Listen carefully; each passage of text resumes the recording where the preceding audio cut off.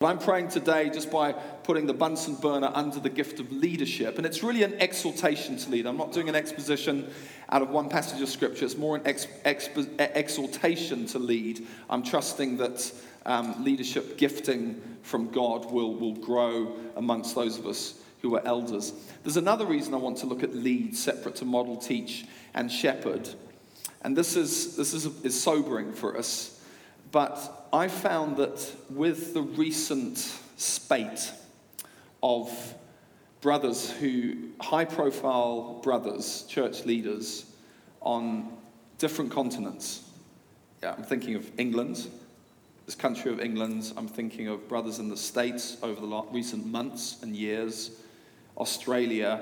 I personally know high-profile men who are no longer in ministry. Maybe some of them will return to ministry. Some of them won't, but who have fallen because of sin. And I've noticed in discussions and so on that it can rob us of confidence to lead. Because these dear brothers who've fallen, most of them, because they were high profile, had pronounced leadership gifts. And it can cause us to lose confidence in the dynamic, catalytic aspect of leadership. Let's pray. Father, would you please exhort us and instruct us through your word? Do you pray you'd help me, Father, as we think about current issues in the church today, current issues in our eldership teams and lives. We do pray for instruction from heaven and encouragement. I pray you would lift heads and teach us as elders and our dear wives and potential elders and other key leaders. Help us, we pray, in Jesus' name. Amen. So this exhortation, I'm going to be using 5 headings. We'll see, time permits, if we get through all of them. But here they are. Just allow your eye to run down that list so you can get a feel for where we're going. Lead the flock, an exhortation to lead. Heading number 1, take heed, have faith, and be proactive. You see what I did there? I actually had 8 headings, and I thought it's too many. Can we turn to 1 Corinthians 10, verse 12, please?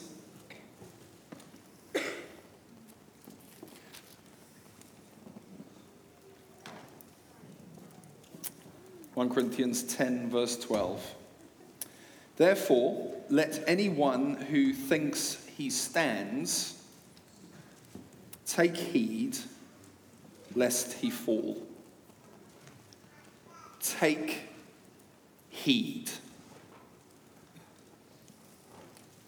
A few weeks ago, after a wonderful brother in the Midwest region of the USA was stepped down by his eldership team, there was a whole run of very helpful blogs. And one blogger wrote this, just an excerpt from his blog. Due to the unique pressures associated with spiritual warfare, unrealistic expectations from congregants and oneself, the freedom many feel to criticize and gossip about pastors with zero accountability, especially in the digital age, failure to take time off for rest and replenishment, marriage and family tensions due to the demands of ministry, financial strains, and self-comparison, we are prime candidates for relational isolation, emotional turmoil, and moral collapse.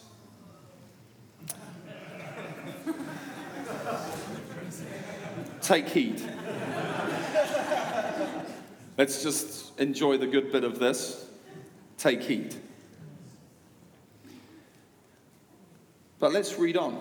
The next verse says, no temptation has overtaken you that is not common to man.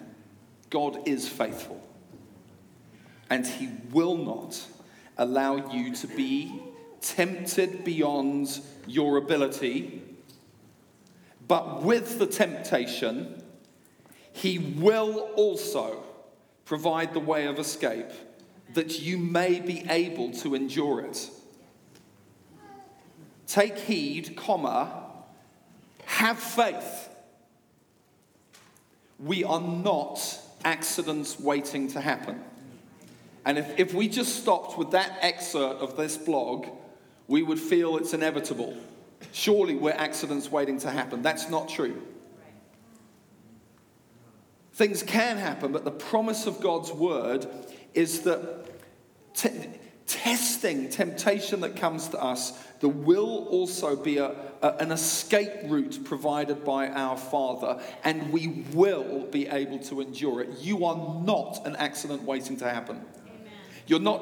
It's not inevitable that you will fall. It's not inevitable that I will fall. Right. Take heed, but have faith. God will not allow us to be tested beyond what we can bear. So let's flip this paragraph we've just read.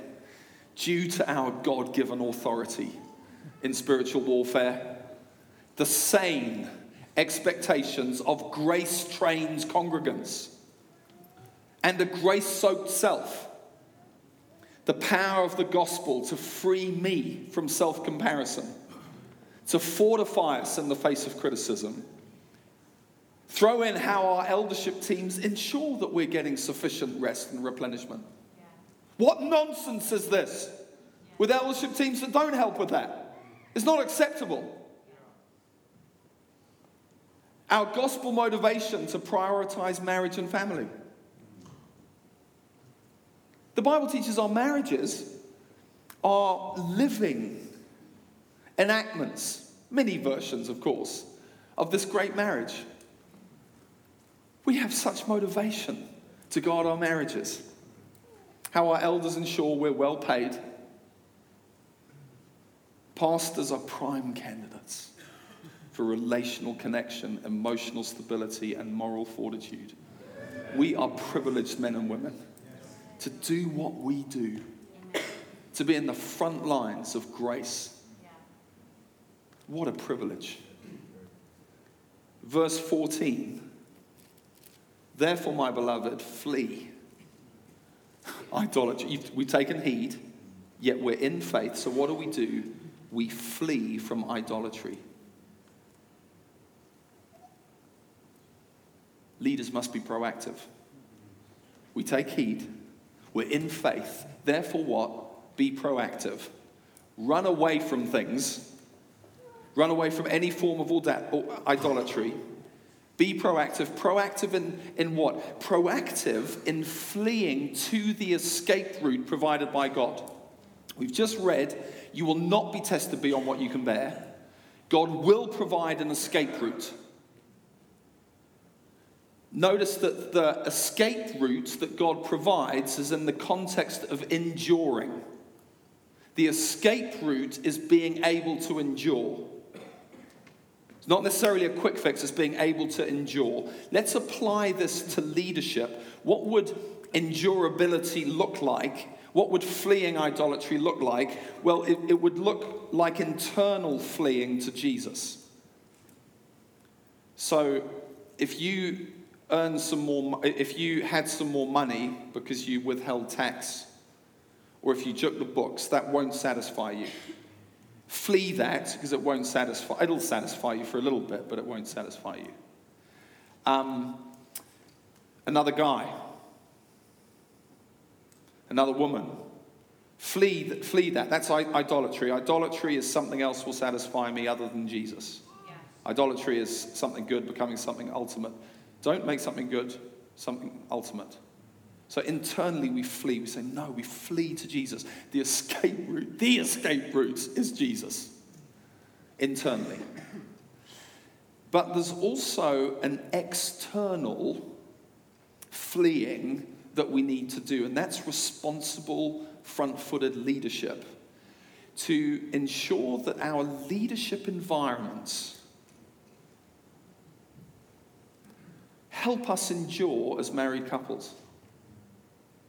Help us endure in terms of godly teams. the environments we are in, if unhealthy for too long, can tempt us beyond what we can bear. There is an internal responsibility, but there is also an external responsibility. The things we read about in the first version in the version of the blog, remember those terrible things? Those need to be fixed, not left, just so we endure internally. Well done for enduring internally and running to Jesus, but the external components may still tempt you beyond what you can bear. And the privilege we have as leaders and helping one another, this great privilege we have of helping and being helped, church to church, individuals to churches. That is a huge privilege, and we are called to help one another with healthy leadership and healthy church contexts for all sorts of reasons. This one specifically is so that we can endure. So, it's not enough for us just to say our church doesn't get grace, and they have ungracious, legalistic expectations of one another and the pastor, the elders. We can't just say that without also saying, so we need to teach and lead and instruct and live and model and shepherd deliberately in that direction. And if we're not winning as an eldership team, the glorious thing is we're not stuck. We can call in help, and we must do that. This is spiritual warfare. Fixing our environments. Marriage and parenting. We don't have to live all through ministry with a dodgy marriage. And parenting that's just, creaking. There'll be seasons. We can't parent for each other. We can't be married for each other. There's the internal, remember, but we're talking external. We want to enjoy environments where marriage and parenting are helped. Decent pay. If the church can't pay the full-time pastors what they need to be paid, it's not a case of living with it till Jesus comes. I mean, if once we've tried everything, that is still there, God will give grace. There will be an enduring from God. But we flee things because God is keeping us and we're taking heed. Elders, eldership teams.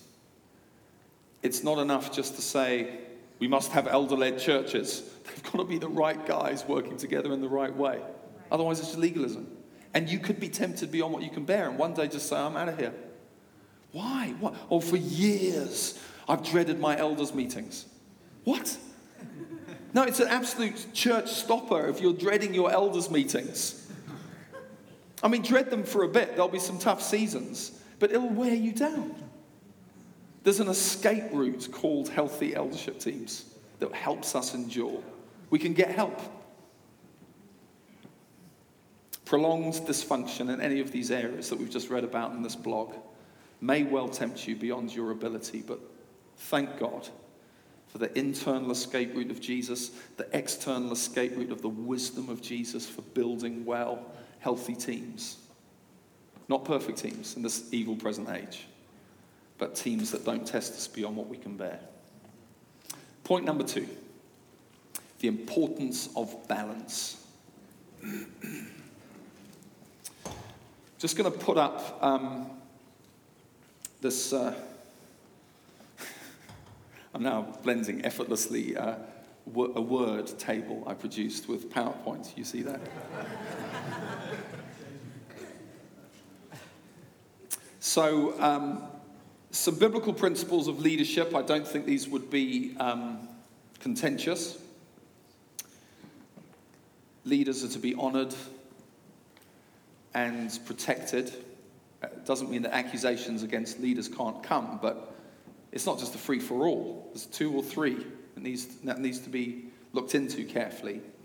Leaders are to be respected and esteemed. And Hebrews 13, we are to obey our leaders and to submit to them. This isn't an exhaustive list of biblical principles about leadership, it's but some. Romans 12, there are different gifts and different measures of gifting. Remember, let him do that according to his faith.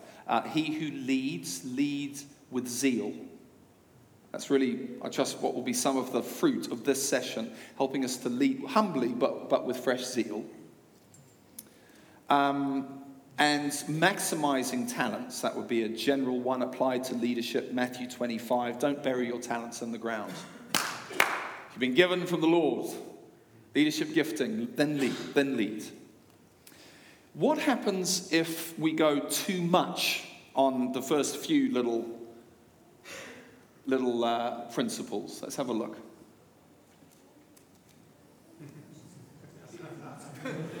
Yeah? If we do that too much, you get something that's sick. What if we do it too little? You get leadership sabotage. It comes in different forms, but the result is, it's so difficult to lead. And sometimes leadership even gets killed off if there is too little of those things. Then think about different gifts and gifts measures. If we overplay that one, what do we get? We get leaders who are exposed because they are oh so gifted. And it's really hard to keep up with him. And he's usually right. And even when he's wrong, there's like this haze of anointing that seems to get him through. And it's just, the gap between leader and team just grows and grows, and you become exposed. If we do too little of honoring of different gifts and different measures, then we get flatlining, we get poppy cutting, we get suffocation. We don't honor gifts, different forms. I'm thinking particularly gifts in the leadership realm. And we just say, no, unless we all agree. Well, you've got faith for it. In fact, 3 of the team have faith for this, but 6 of the team don't. Until we all have faith for it, we're not going to move forward. Well, I don't know. That's nuts. It depends on the issue, doesn't it? But we want to be highest common denominator. Those who have the gift of faith, let's go with that. Not recklessly. Then you get exposure. But if you don't play the highest common denominator, there can be a suffocating of gifting. Zeal, too much. Well, there can be all sorts of things that go wrong with too much zeal. One is pride. Zeal can slip into pride. Zeal can slip into heavy hands. I'm trying to be so zealous in my leadership. I'm overstating leadership. You must do it. An exhortation becomes heavy. Any pushback becomes disloyalty rather than just healthy pushback. It can go pretty ill. But conversely, if there's too little zeal and too little promoting of zeal, then you get a deflated atmosphere. Because the leadership gift isn't helping arouse and light fires. And you can get leaders leading with weak hands. We don't want it to be heavy-handed, but neither do we want weak hands. We want steady, loving, firm hands. We don't want to abdicate leadership. We must be zealous in leadership. And last one, Matthew 25, too much maximizing of talents. I think it can lead to an ungodly striving. I've only got one life. I must make the most of it. I must be heard on every different media platform that there is. I must be heard. There can be an ungodly striving. But conversely, there can be too little of that, and that leads to ungodly apathy. Oh, just little old us, little old me. Nothing to contribute. No, don't bury your talents in the ground. Now, here's a question. When well-known leaders fall, is it usually due to behavioral patterns in column 1 or column 2? But the too much or too little? Too much. I would agree. Look at this. This was another letter that came out from an eldership team about the standing down of their lead pastor. And look at the list of biblical qualifications for eldership that were violated, that they spoke about. Is that your eye run down? That's too much stuff, isn't it, mostly? Too much. Too much.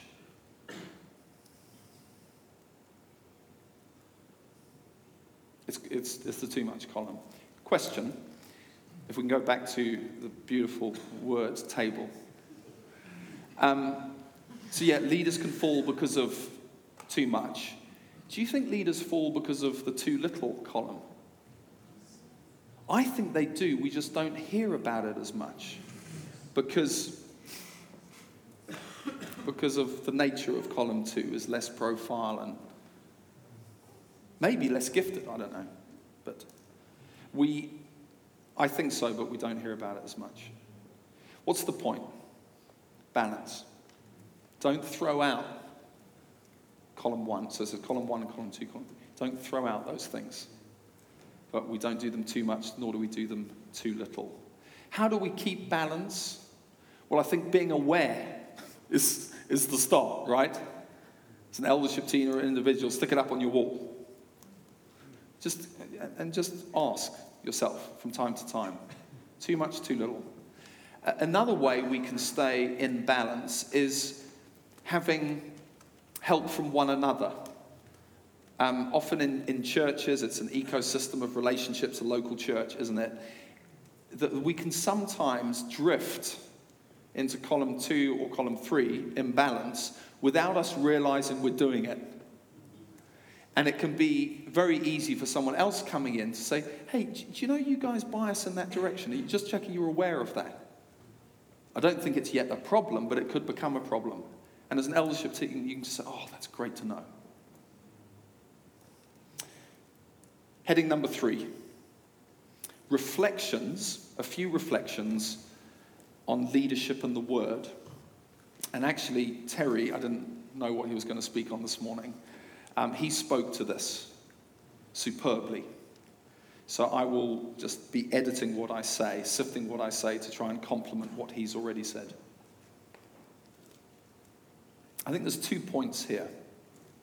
First point is that leadership must be fully submitted to the Word of God. I don't think we'd disagree with that. Because Jesus is the living Word, and because we are His under-shepherds, the main way we honor Jesus and reflect His over-shepherding is by being leaders who, as far as we possibly can, we line up, we lead with the Word, through the Word, and by the Word. Look who's about to move to America. The government for the people.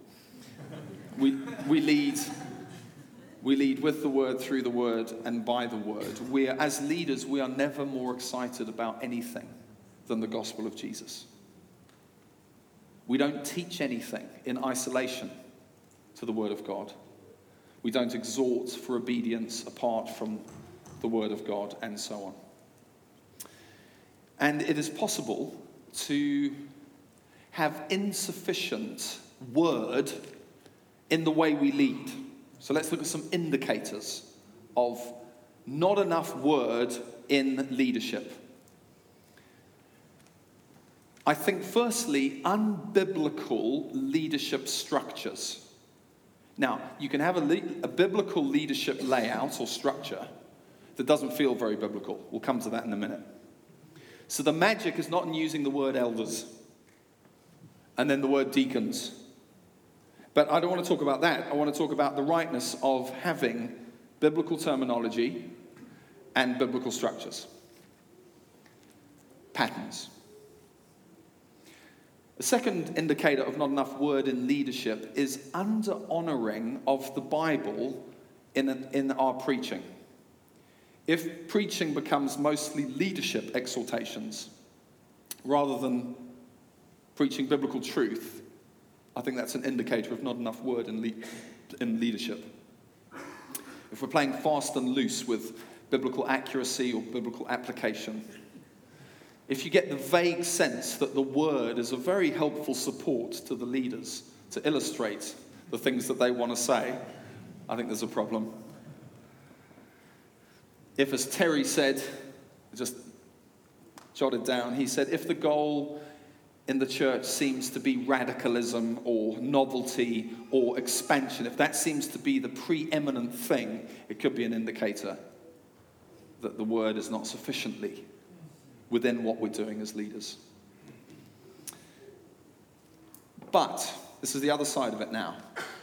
But leadership is not synonymous. There's much overlap. But leadership is not synonymous with teaching. Nor is a leader synonymous with a teacher. There's much overlap. So there is a theological, a biblical distinction between preaching and leading. You think of Old Testament examples of leadership. There are examples of leadership more than teaching, often. Romans 12, Paul mentions a list of gifts. It's not an exhaustive list, but it is very instructive that he says, if your gift is teaching, then teach. Then something else, and then if your gift is leading, then lead with zeal. Teaching and leadership. We think of some of the leadership decisions in the New Testament that were abiblical. They weren't non-biblical, but they were, in a sense, they stood apart from Scripture. Acts 16, should we go south into Asia Minor, north into Bithynia, the Spirit of Jesus stopped them. Then Paul has a dream. Let's go to Macedonia, the leading city. It wasn't a scripture, there was a dream. It was abiblical. It was within the greater context of being the biblical truth of being led by the Spirit and going on mission. But it stood apart, in that sense, from a verse from Scripture. Elders were called to oversee and shepherd and model and teach. Not just teach. It's not elder, he must teach. It was elder, he needs to be able to teach. But also these things. You think of the Ephesians 4 cluster of gifts. Apostle, prophet, evangelist, pastor, teacher, or pastor, teacher. If we just say, it's just the pastor-teacher one in play, then that's just but a small step to saying that leadership is about pastoring and teaching. And a very small step from there to saying leadership is just about teaching. Equipping the saints. We know from experience it needs to involve, don't hear what I'm not saying, but it needs to involve more than teaching. We model. We experientially know that there's a bit of a difference between leader and teacher, or leading and teaching. So some of the best taught churches are least effective in winning the lost. Even though they faithfully teach we should win the lost. What's missing? Leadership to help activate the mission of God. Some of the best taught churches have a very good theology of the Spirit. But there isn't any real spiritual life in the church. What's going on there? You need leadership to activate spiritual gifts and genuine charismatic life. It's not in contradiction to the word of God. This word speaks about leadership gifting. Helping activate. We know from experience that as a church we feel secure if we feel the church is led by the word of God. But also that there's some guys who are in charge and making decisions. It's that combination that makes us feel secure. Obviously, if they're making decisions outside of the word of God, not pretty. We've been there. We've said that. So I'm, of course, in no way undermining sound doctrine and the importance of truth. But I have noticed that biblical accuracy alone doesn't produce necessarily a biblical atmosphere. That biblical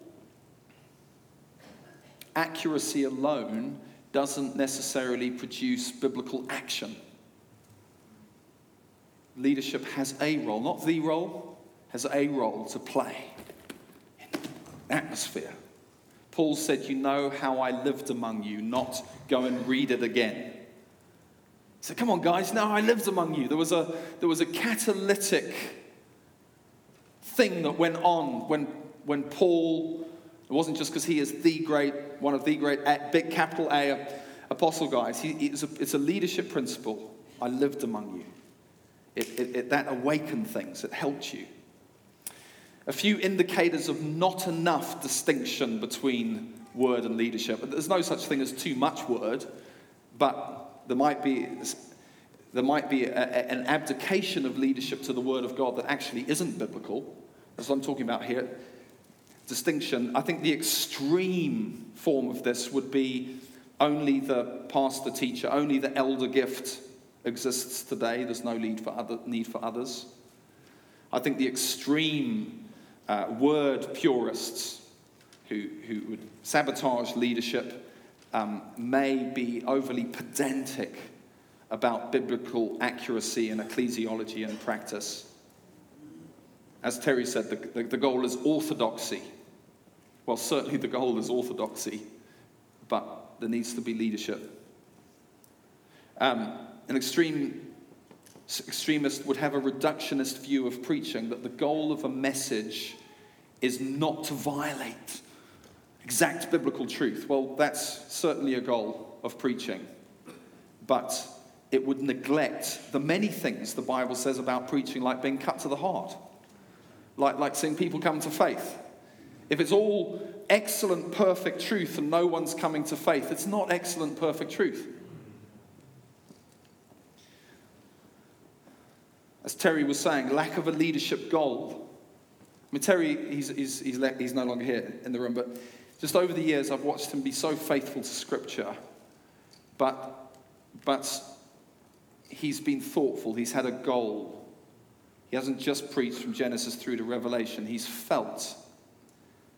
There's all his leadership instincts going. I think this would be the most helpful thing for this church or this movement of churches now. It's leadership, and then the word takes the highest place. The Great Commission is teach and obey. A purist view of the word nullifies leadership would be stronger on teach than obey. There's a grace from leadership that helps people obey. Lack of atmosphere. Often there can be shouts of grace, grace from the pulpit, but the atmosphere isn't grace, grace. Preaching grace is not There's a living of grace that needs to be done. Lack of faith or risk or daring. Again, I would say you're actually not preaching the word properly, because this book is full of promoting risk and daring and faith.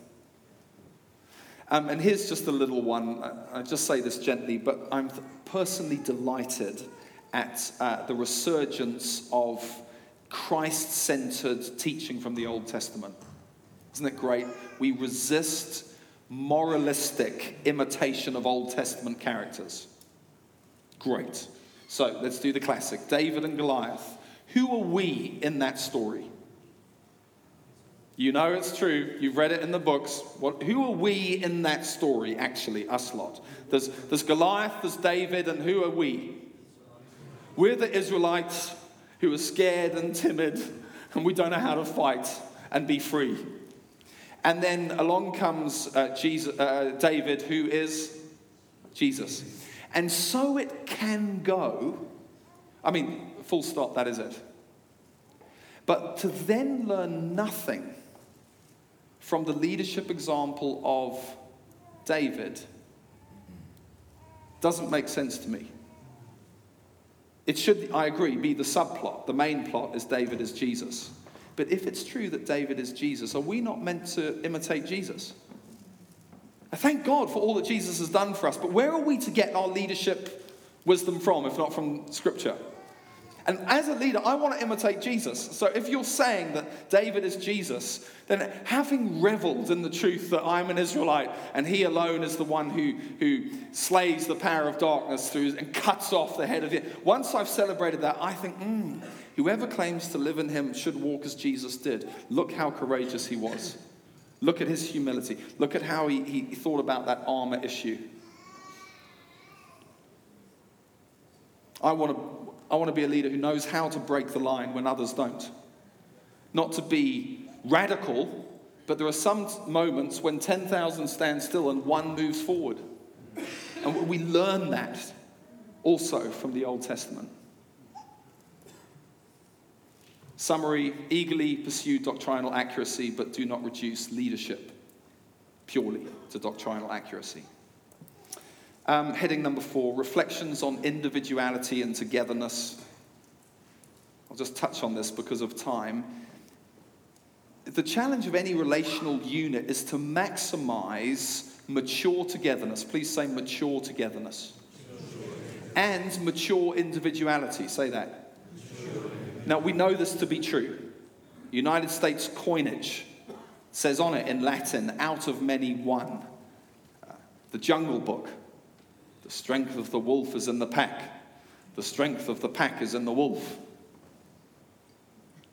Now, I believe that healthy eldership teams stand the best chance. I think it's genius from heaven. Healthy eldership teams stand the best chance of having mature togetherness and mature individuality. And within individuality is leadership gifting in various forms in a team. So what does mature togetherness look like? Well, as you know, it looks like being a team with a leader. Local churches, we believe, are led by a team with a leader, not by a leader with a team. That's where we start. We also know that a team, without any leadership gifting in it, not just in the lead guy, but in it, is just a team. It's not a leadership team. And we don't want just teams. Eldership teams are leadership teams. We need gifting. And there actually isn't really a collective team gifting of leadership. There's individual gifts of leadership within the team that deferring to one another and allowing egos to be subjugated. Together we get this glorious flow of mature togetherness and mature individuality and gifting. Simply, we want teams made up of healthy, well-defined individuals who are mighty, but they're mature, so they know how to submit and play together. As I said earlier, we want those with the greatest gifting in an area to be honored by the team. For every issue in church life, we don't always look at the same people. Even though I often lead the leadership teams, eldership teams I'm part of, the number of times I just go, something comes up and we all just go, to him, or to him. Sometimes it goes to me, but we place a gift. And we know that leaders and leadership gifting comes in different shapes and sizes. We look different. We sound different. Some of us seem to lead quietly. Some of us seem to lead more boisterously. That's fine. What indicators of not enough team and leadership? Well, it's the sense that the team is really there to, as an optional extra, or that the team is tolerated by the leader. Have you ever been parts of teams like that?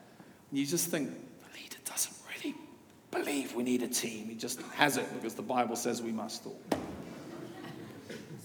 insufficient collaboration on medium to large decisions. Can I just say, with smaller decisions, don't feel you all need to agree on them. It's just, come on. But on bigger decisions, you know you're in trouble when the lead elder starts to say things like, my elders just don't understand me. They don't understand the pressures on me. That's actually an admission that he's not a very good discipler of his team. Do you hear what you're saying? No one understands me. Come on, disciple them into understanding you, leadership. How can I be accountable to and cared for by the same group of guys? Well, you might as well put up a flag and say, I just don't understand mature leadership. I lead them, but I'm also accountable to them. I care for them, they care for me. I don't need to be away from them to lead them. It can be a situation when you've got a leader and an eldership team and the gap's too big. We don't really want this guy to dumb down, do we? No, if you've got the leader. The optimum isn't that he dumbs down his gift. The optimum is that there's a coming together relationally, respecting different gifts. It may be that you need someone else in the mix just to help with the team dynamics. What does mature individuality look like? It looks like a mature man or woman of God, internally regulated by Jesus, not externally regulated by the opinions of others. The best team members are those who know what they think and know what they feel. As Terry said, they're still lenient to having their conscience shaped, but they are emotionally disconnected enough so that they can be regulated by Jesus.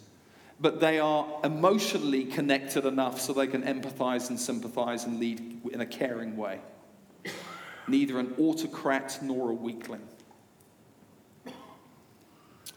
Indicators of not enough leadership in team. That's the other side of it. If the team feels their job is to be a brake. No, we're the accelerator. He's the accelerator and we're the brake. Nonsense. Something's not right in the team. Together you accelerate. Together you will brake. Sometimes some will be more brakey than others.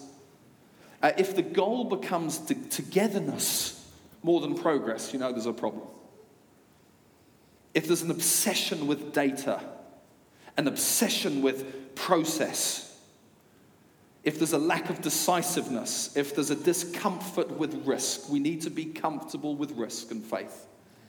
If those things are in play, it's not saying there isn't enough leadership, it's saying there might not be enough leadership. And finally, a challenge. I'll just read this out.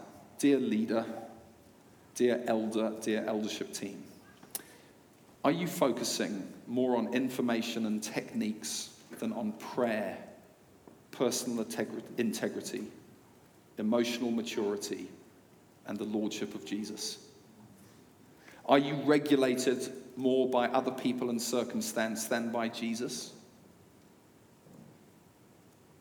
Did you get that one? Are you regulated more by other people and circumstance than by Jesus?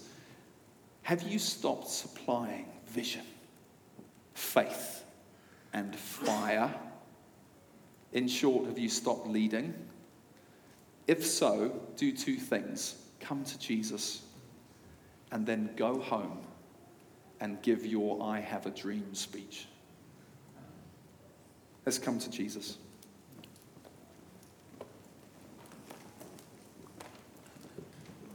Can we just stand together, please? If you're more comfortable sitting or kneeling, that's great. We're just going to take a moment of coming to Jesus.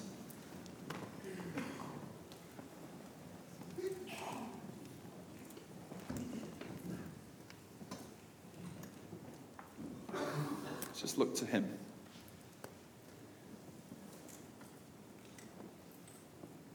Father, we know that the word nuance is overused currently in our generation.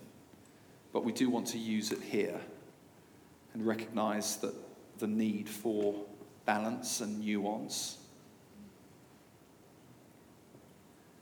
And we ask you, Father, would you please deliver us from apathy or an obsession with things that we shouldn't be obsessing about. And I do pray for a fresh zeal, balanced, glorious zeal for us as those who lead. I pray you would help us find one another in team. I pray for joyful teams enjoying the best of mature togetherness, the best of mature individuality. We say, Lord, we can't do it without you, but when we look at the Trinity, we say, as you are, might we be. Please, let us make man in our image. We want to be found in your image in every sense. And in this context, as those who team and love together, as husbands and wives and eldership teams, and so on. Even as our collective, Lord, this privilege we have of being a worldwide family, we ask for these things to be in play. Such security and such zeal. We don't want anyone exposed, but we don't want anyone suffocated. Oh God, would you keep helping us? Leadership courage and leadership humility in Jesus' name. Amen. Amen.